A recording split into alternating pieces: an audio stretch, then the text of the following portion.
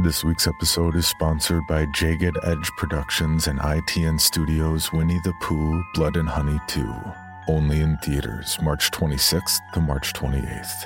The suspenseful and thrilling sequel to last year's immense hit, Winnie the Pooh, Blood and Honey, amplifies the gore factor with 10 times the number of kills to put fans both new and old at the edge of their seats.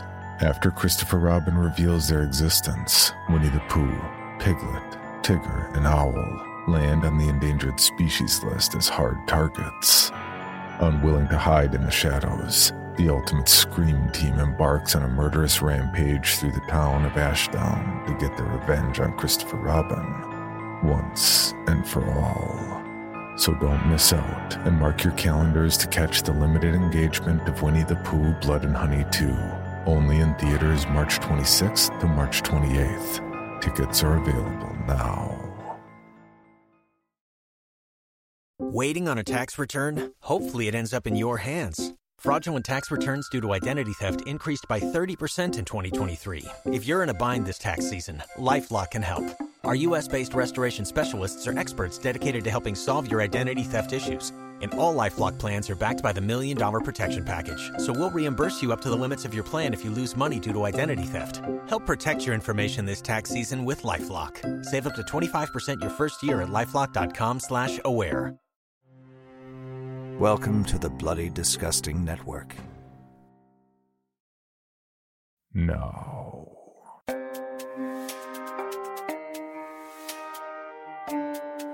This is Creepy, a podcast dedicated to sharing the most famous, chilling, and disturbing creepypastas and urban legends in the world. Whether these stories truly happened or are simply fabrications is for you to decide. These stories may contain graphic depictions of violence and explicit language. Listener discretion is advised.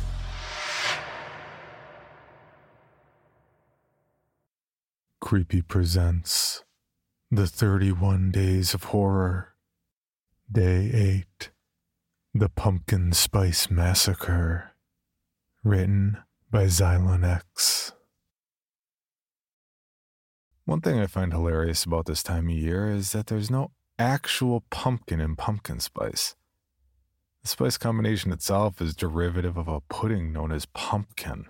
Pumpkin itself does not contain pumpkin either. Sometime in the 13th century, someone called a pudding pumpkin, and through 800 years of a telephone game, we have a gas station coffee being sold for an extra $1 and being pumpkin spice. I must look like an antisocial prick when I break off from the social norm and order a venti caramel macchiato. I'll stand in line at the local Starbucks and wait to order the same cup of coffee I've ordered every weekday morning since I started working this crappy desk job. Everyone in front of me will order some variation of pumpkin spice, only for the barista to look at me like I just dropped a turd in the coffee pot when I ask for something different. It's always the same ordeal. Some kid with a liberal arts degree that ended up slinging caffeine to attempt to make a dent in their student debt ends up trying to upsell me into pumpkin spice latte. This year seems especially bad. Everyone's eating pumpkin spice cookies and dipping them in their pumpkin spice coffee, only to walk around with pumpkin spice body spray and then burn pumpkin spice incense. It's reached a point that I honestly can't help but hope some catastrophic storm will simultaneously hit New Guinea and India, leaving the world completely devoid of nutmeg. I'm getting ahead of myself, though. So, 50 years ago, some idiot got in his head that he was going to revitalize downtown by hollowing out some of the buildings that surround the old courthouse and turning them into an office complex. If you walk around on the sidewalk, you'll see a bunch of cute little shops and chain restaurants. But upstairs, the entire block of buildings has been turned into a cubicle farm where I've ended up assigned to Unit 355. My desk and work area is a 5x5 foot box with just enough room for a desk, a few filing cabinets, and an office chair I'm convinced was designed by the Marquis de Sade. Every workday from 9 in the morning until 5 at night, I'm expecting to spend a third of each day sifting through expense reports and customer invoicing looking for errors. Sounds boring, right? Wait until you've been doing it for 10 years. Last year, our employer realized my job could literally be handled by software, and my job description went from actually looking for errors to making sure the software they dropped an easy $1 million on was actually doing its job. I literally get paid to sit in my cubicle and watch a computer do the job I was hired to do. Even though I work in a position that could best be described as redundant, I'm expected to spend all that time keeping a keen eye on the screen. Managers walk the rows of cubicles like prison guards looking for anyone dumb enough to check their Facebook or browse Reddit on the job. Even if they tried, the corporate firewall is more restrictive than an overprotective mother in a bad neighborhood. My cubicle is of particular interest to these middle managers who only exist to drain anything that resembles fun out of our lives. Last week, someone sent out an email to the entire floor that said Milo, the manager with a heart of shit, had been using the 5-minute break he had after doing a walk through the cubicle farm to duck into the manager's bathroom to rub one off while reading a copy of Mein Kampf. As much as I'd like to take credit for the email itself, I had nothing to do with it. Still, seeing as I was the only office worker without a paper pumpkin tacked up in my cubicle, I was the first person they descended on.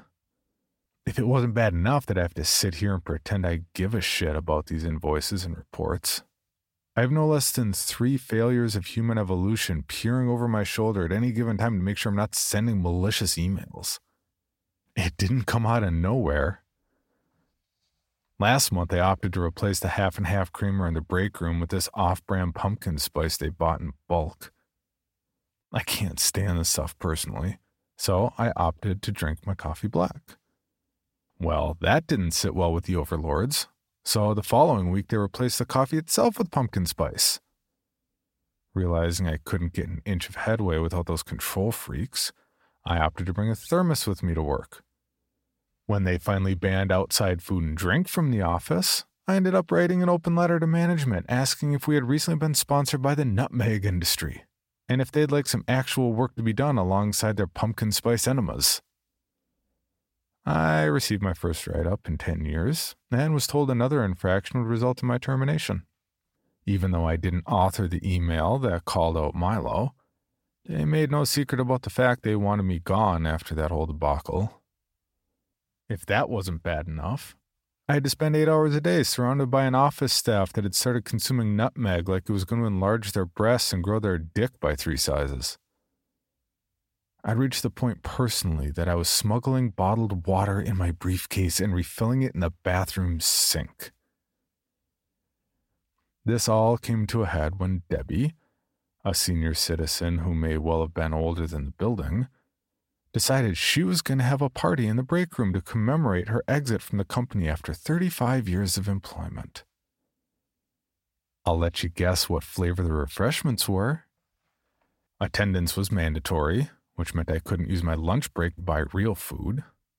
I had to stand there among 100 other hungry employees all clamoring to get a piece of pumpkin log or perhaps an orange and black cupcake.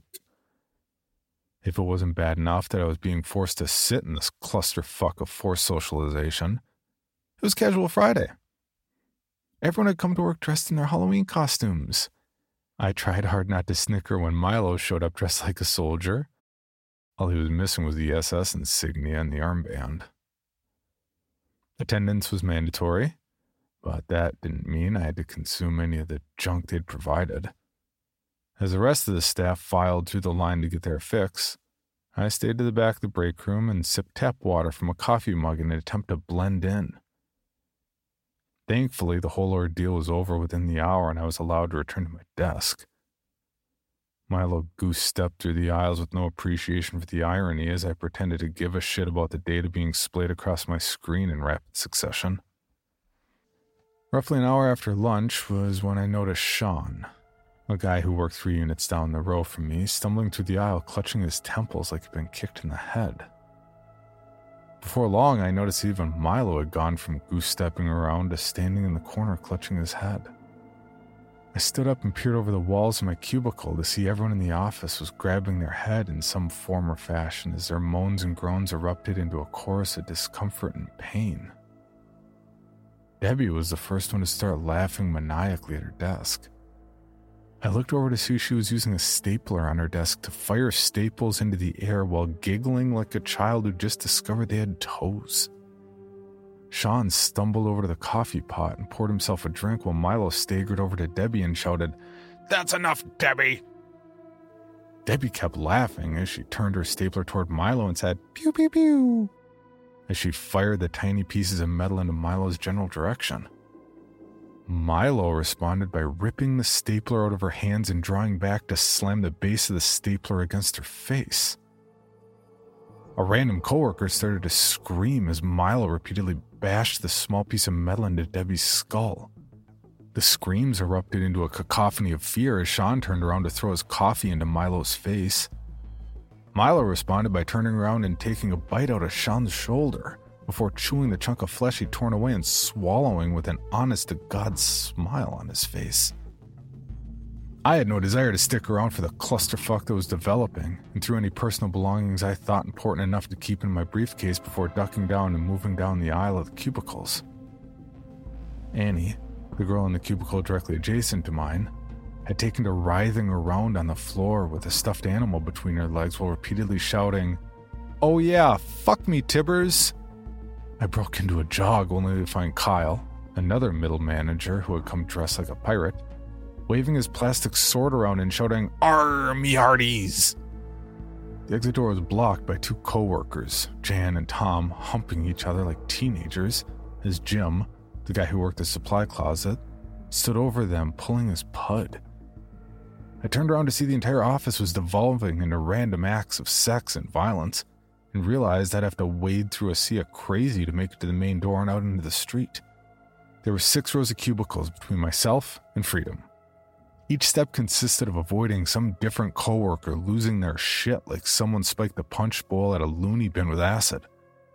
Star, a 20-year-old temp worker filling in for Sharon while she was out on maternity leave, was using an X-Acto knife to carve words into the back of a very dead Andre while saying, "Dear Diary, today I found out that Andre was planning on asking me to marry him." As I tried to shuffle past her, she swung the small knife toward my ankles and shouted, "Get your own pen!" I looked down to see the blood from the X-Acto knife had splashed onto my khakis and tried to step over Megan the intern as she crawled on the floor picking nits of debris out of the carpet and shoving them into her mouth. With 1 row down, I realized I was only going deeper into the abyss as I peered over to see the path was blocked by the mail cart, and that Kevin, the mail guy, was using his scan gun to bash in Mark the manager's skull while screaming incoherently. I made it 3 cubicles down the aisle before I felt someone latch onto my shoulder and tackle me to the ground. Leslie, a woman I had talked to once or twice around the water cooler, had jumped on top of me and said, "Do you think I'm pretty, William?" Her gums were bloody and she was missing her front teeth. The blood and saliva dripped onto my face and I threw her off me and stumbled to my feet shouting, "Fuck off!" Leslie curled up into a ball and screeched like a howler monkey. At the end of the aisle, I found Jessica cowering in her cubicle. Unlike the rest of the crazies, she seemed to be genuinely scared. I reached over to tap her on the shoulder and she jerked away. I attempted to speak over the roaring chaos that surrounded us and said, "Come with me, I'm getting out of here." Jessica grabbed my outstretched hand and we moved down the row a few paces before Kyle came running towards us with a blade from the paper trimmer in hand. I jumped to the side as Jessica attempted to move around him, only to meet the blade as Kyle brought it down hard into her skull. With the blade stuck, he tried in vain to pull it from her skull as I pushed past him and toward the exit. No sooner had I passed him, he shouted, "I'll have your head, William." I rounded the corner of the last row and found Milo stripped down to his boxers and sitting cross-legged on the floor surrounded by the bodies of our co-workers as he slapped his hands repeatedly against the bloody corpses and shouted, "Look, Mommy, I'm a drummer." I made it to the exit door and pushed against it only to find someone had chained it shut from the outside. I kicked the door as Kyle rounded the corner with Jessica's head still attached to the blade. Milo smiled at Kyle, who proceeded to bash Milo's face in with Jessica's severed head until it dislodged from the blade. Faced with no exit and nowhere to go, I threw my briefcase at Kyle and broke into a sprint down the aisle and around the corner into a row along the far wall. With nothing else to lose, I took the last few steps knowing I was about to collide with the window. I jumped through the metal and glass to fall down onto the sidewalk below. I landed on my back, but thankfully my fall had been broken for the most part by a folding table one of the vendors had set outside. I peered up to see Kyle standing at the window. He threw his blade down at me and it bounced off the concrete before clattering to a stop beside me. I did a double take and he disappeared back into the chaos. It wasn't long before the court square was packed to the brim with police cars and ambulances. I sat with a paramedic as they prepped me for a trip to the emergency room. I peered out the window as I was taken to the hospital and noticed that several of my coworkers had started charging the police. I heard gunshots in the distance as a paramedic in the driver's seat turned on the siren and drove off into the city. Everybody in your crew identifies as either Big Mac Burger, McNuggets, or McCrispy Sandwich. But you're the Filet-O-Fish Sandwich all day. That crispy fish, that savory tartar sauce, that melty cheese, that pillowy bun. Yeah, you get it. Every time. And if you love the Filet-O-Fish, right now you can catch two of the classics you love for just $6. Limited time only. Price and participation may vary. Cannot be combined with any other offer. Single item at regular price. Ba-da-ba-ba-ba. For your bonus episode, Creepy presents The Candy Corn Man. Written by A.W. Smith and narrated by J.V. Hampton Van Sant.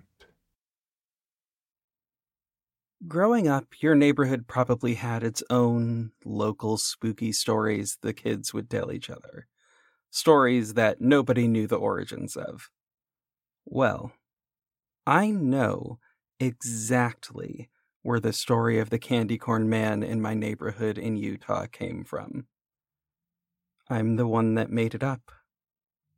This started when I was 11 and my brother Michael was 7, so it would have been 2002.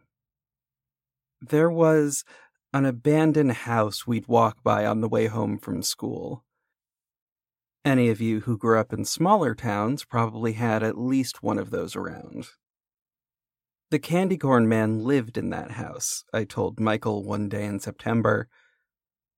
Well, nobody was really sure he was actually a man, since nobody had really gotten a good look at him. All anybody knew was that he smelled like sardines, and that he had very long fingers that had an extra 2 or 3 knuckles, so they could bend and flex in ways our fingers can't. If you didn't want him to bother you, you had to make sure you put a couple pieces of candy corn on the front step of the creepy house every day in October until Halloween. Candy corn was his favorite. That's why his name was the Candy Corn Man. And you should never make him angry, because the Candy Corn Man could track you down no matter what. Michael believed me wholeheartedly. I still feel bad about that. I shouldn't have lied to him, even if I was just a kid. He still believed in Santa at that point, and since you gave cookies and milk to Santa, he guessed it made sense to give candy corn to the Candy Corn Man. Michael believed me so much that he told all the other kids in the neighborhood about the Candy Corn Man, and soon enough, everyone knew about him. I was pretty proud about my successful storytelling, and even bragged about it in secret to my parents. As the weeks went by, I started to hear variations on the story that I hadn't invented from the neighborhood kids. Like that the Candy Corn Man wore a bowler hat, or that he was the ghost of a child kidnapper. The Candy Corn Man was becoming a neighborhood legend in its own regard. Michael took it upon himself to put 3 or 4 pieces of candy corn in front of the door of the house every day in October, and of course, they would be gone when he came back the next day. Raccoons, probably. So it just made him believe more. So he would tell the other neighborhood kids, which stoked more excitement. He even started taking his friend Jonathan, a fellow believer in the Candy Corn Man, every evening. "We're going to feed the Candy Corn Man," they'd tell my mom and dad. And mom and dad would smile and tell them to be safe. 11-year-old me thought the whole thing was hilarious. I really should have been nicer to Michael. Because Michael went missing 2 days before Halloween. According to his teachers, he had left school that day, but he never made it home. I remember all the policemen at my house. Our town only had about 30,000 people, and kids didn't go missing very often. My mom was distraught. She had pulled up the couch next to the front door and slept there, hoping Michael would walk through the door. My dad didn't go to work, of course. He would be out in the car driving around and trying to call out for Michael. The police said they were doing everything they could. I cried a lot. Halloween was canceled at our house when it came, of course. Michael had been missing for 3 days by the 31st, and I didn't want to go trick-or-treating without Michael. I popped Hocus Pocus into the VHS player, while my mom sat on the couch by the front door, but I wasn't really watching it. I just wanted Michael. Around 5, before any trick-or-treaters would be coming, the doorbell rang. My mom eagerly answered it, but it was only Jordan, Michael's friend. He was holding an entire bag of candy corn. "I have to feed the Candy Corn Man, but I'm scared by myself," he said to my mom. "Can you come with me?" My mom scolded Jordan and cursed his parents. He really shouldn't be out by himself. Jordan pointed out that if she went with him, he wouldn't be alone. Smart 7-year-old. She sighed and told him that she really needed to be home in case Michael showed up. But the old house was close enough and it was still light out, so she agreed to send me with Jordan, so long as I took her cell phone and my pocket knife. Looking back, she still probably shouldn't have let me go, but she was exhausted and distraught. Jordan and I walked to the old house. When we got there, it looked just as abandoned and creepy as ever, and the fact it was Halloween made it worse. "Mr. Candy Corn Man?" Jordan called out to the house. "I heard from Robbie down the street that you grant wishes. I brought you a whole bag of candy corn today. I wish that you'd bring back Michael. I miss him. Thank you." He asked for my pocket knife. I gave it to him, and he slit the bag open and dumped the contents of the entire bag on the front door. Candy corn went everywhere. The raccoons are going to have a feast tonight, I thought. "I hope Michael comes back," said Jordan. I told him that I did too. And that's when we saw it. 2 long fingers slowly and quietly slid out from under the gap of the door. They were thin and gritty looking, and I swear they had more knuckles than natural. Jordan and I immediately froze. From the size of his eyes, I could tell that this had never happened before. The fingers fumbled quietly for a second or two, but they eventually found a piece of candy corn, closed around it, and retracted slowly again under the gap until they disappeared. From behind the door, we heard the soft sound of open-mouthed chewing. Jordan and I ran as fast as our legs would carry us, and we didn't stop until we got to my house. We told my mom what we had seen. She didn't believe us. I don't blame her. She knew I was the one who had made up the Candy Corn Man after all. I walked Jordan back to his house, where we freaked out a little more. I only had a few hours to stew over what I had seen, however, because the police knocked on our door at around 10 o'clock that night. With Michael.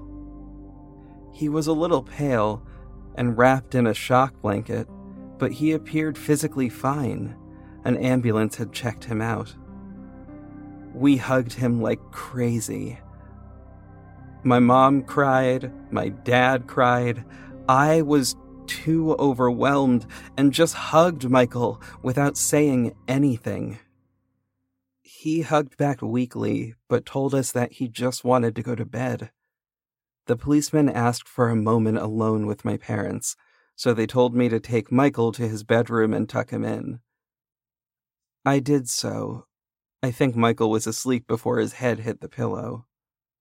I was making my way back to the living room when I heard the police speaking in low tones. I figured I wasn't meant to hear this conversation, so I stayed behind the corner and eavesdropped.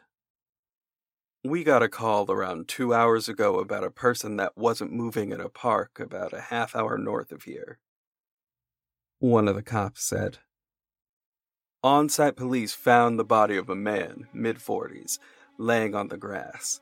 His neck was completely broken. It looked like his head was on backwards. He had finger-shaped bruises around his neck, real long, strong fingers. Whoever did this guy in must have been a Superman. We found Michael in a parked car in the parking lot sleeping. He ID'd the dead man as his kidnapper, but he's really fuzzy on any details about what happened. We're not going to press him any further.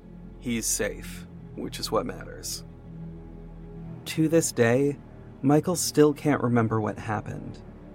We think he suppressed the memory.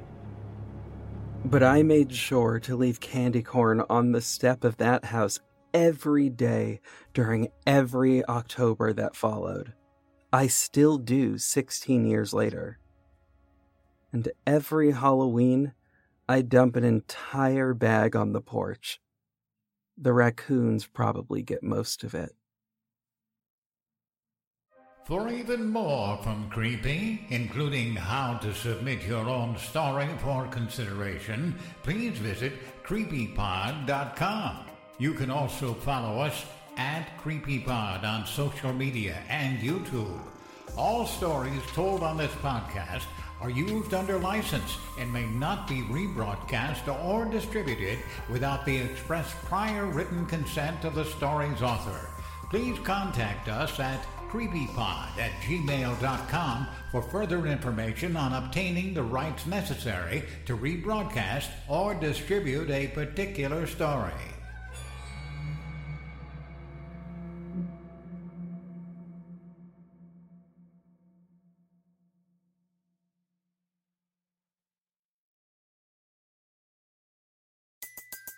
Everybody in your crew identifies as either Big Mac Burger, McNuggets, or McCrispy Sandwich. But you're the Filet-O-Fish Sandwich all day. That crispy fish, that savory tartar sauce, that melty cheese, that pillowy bun. Yeah, you get it.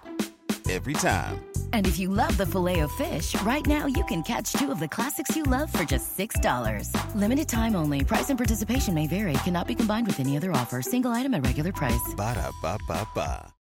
Item number SCP-5186. SCP-7160. SCP-7533. Object Class Euclid. Keter. Safe. Special Containment Procedures. Spreading across the hemisphere and kicking up vast amounts of ash and dust. The only thing I could hear was 7219 laughing. Do you remember your name?